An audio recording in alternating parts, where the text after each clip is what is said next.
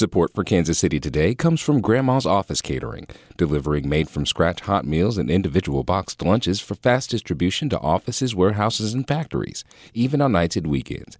Details are at grandmascatering.com. This is Kansas City Today. I'm Nomi Nujiadeen. Today is Tuesday, August 22nd. Coming up, the Independent School District is rolling out a shorter week this school year, leaving many families trying to figure out how to keep their kids busy on Mondays. We've had the response from, hey, this is great, one less day a week I have to get my kids up, all the way to, I have no idea what I'm going to do with my children. We'll hear more on the latest Missouri district to switch to a 4-day school week.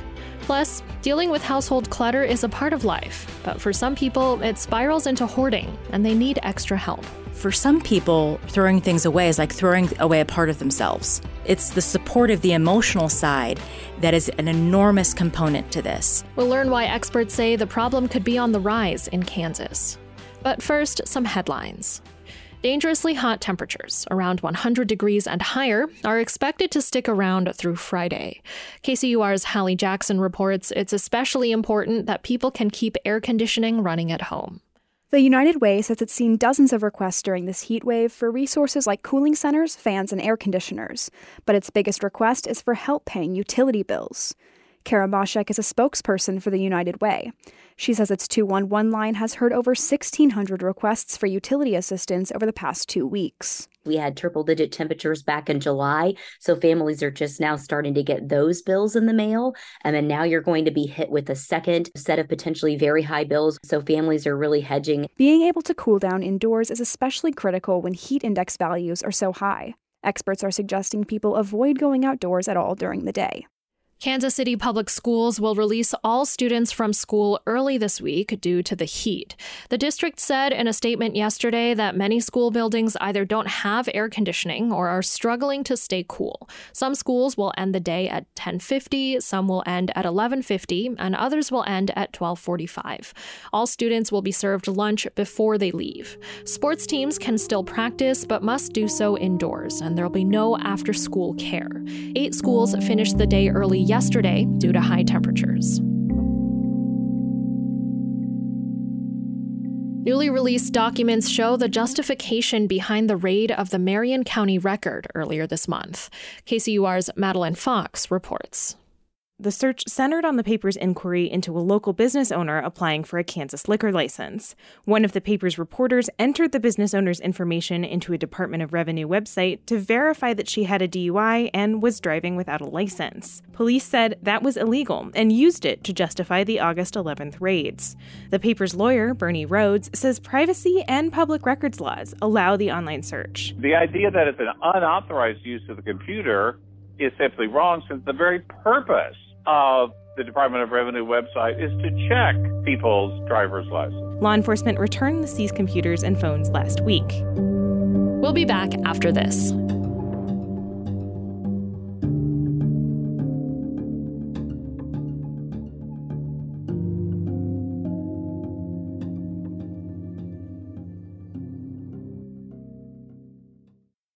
This will be the first year Independence will have its students in school only 4 days a week, after the school board approved a shorter schedule in December.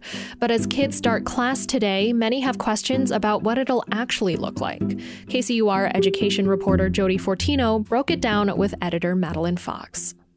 So, Jody, about a quarter of Missouri schools have switched to a 4-day week, but Independence is just the largest of those school districts. Why did they and why have others made this switch? So most of the school districts that we've seen make the switch have been smaller and mostly rural schools, and Independence is by far the largest one.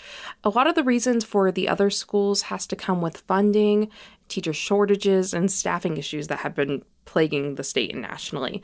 And it's specifically wanting to recruit and retain teachers that Independence is wanting to do with this new schedule. And the superintendent, Dale Hurl, says that's exactly what it did. This was all about attracting and retaining the very best staff. And we can unequivocally say that we've done that. We had more than 4 times as many applications for our teaching positions than what we had a year ago. So a 4-day school week, what will that look like in practice for Independence? So the 4 days that students will be in the classroom is going to be Tuesday through Friday. Mondays, which the school district is calling its 5th day, is going to have different clubs, activities, additional learning opportunities. What's important to note, though, is that the 4 days that kids are in school, they're actually going to have longer school days. So that means that they'll be able to get the instructional hours that is required by the state.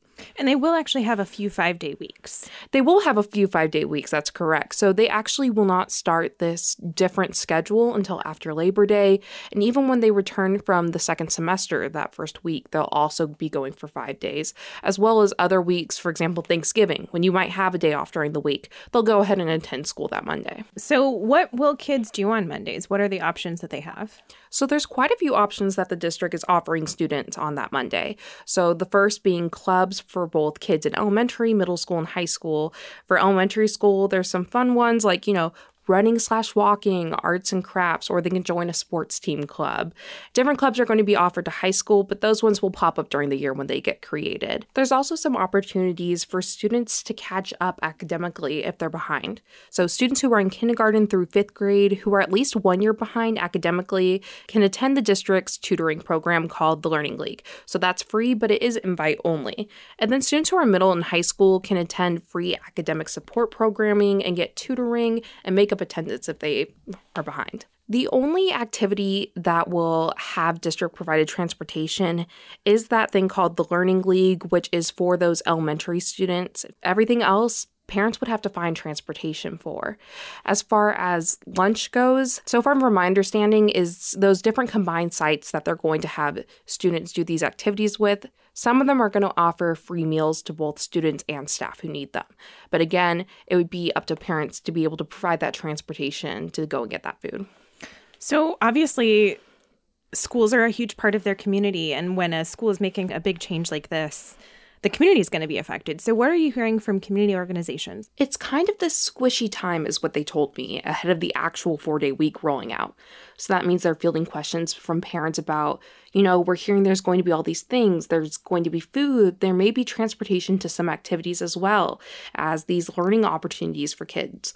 But no one really knows what that will look like. This is the biggest school district that's made this change in the state.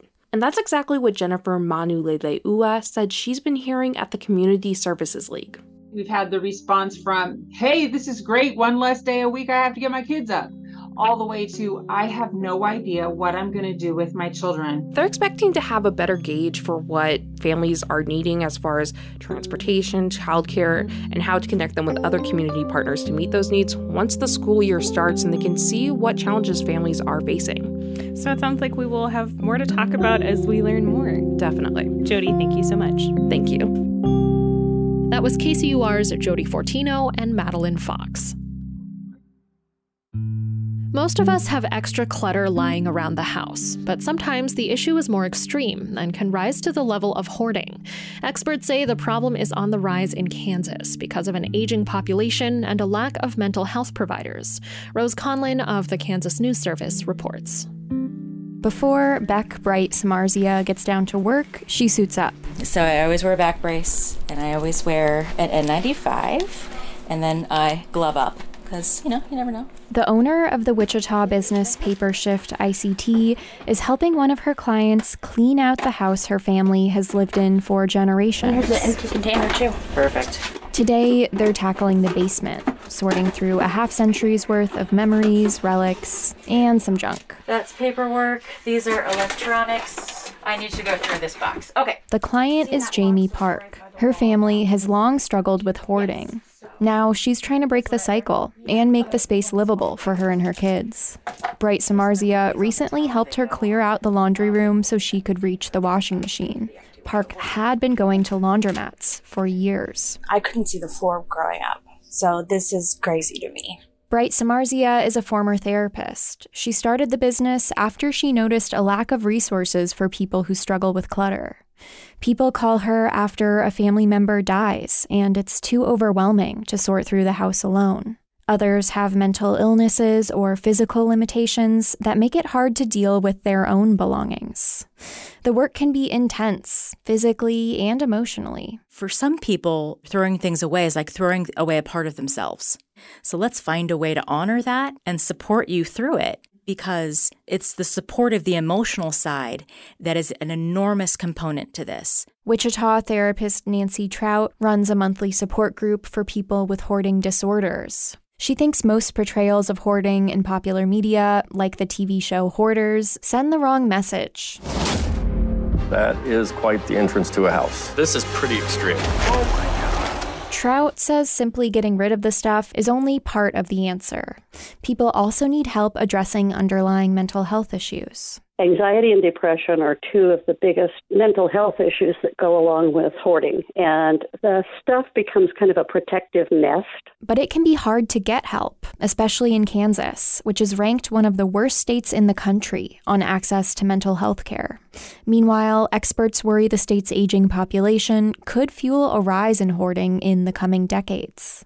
Randy Frost is a professor emeritus of psychology at Smith College.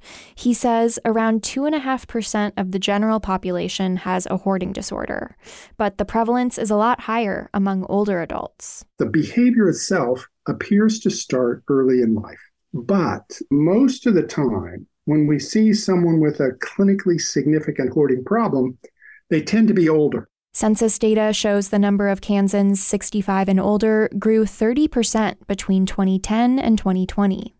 And new projections by Wichita State University predict much larger growth in that age group than in younger cohorts over the next 50 years.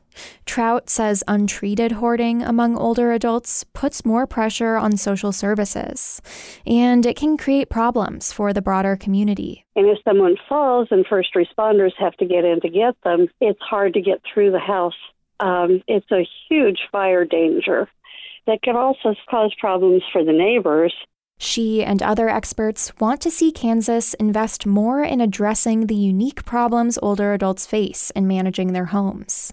They point to San Francisco, which runs a peer support program where recovered hoarders learn how to help others who are struggling. And they say officials need to do more to ensure people of all ages can access mental health care to help treat problems before they become serious. For the Kansas News Service, I'm Rose Conlin in Wichita. KCUR's Kansas News Service reports on health, the many factors that influence it, and their connection to public policy. Find more at ksnewsservice.org.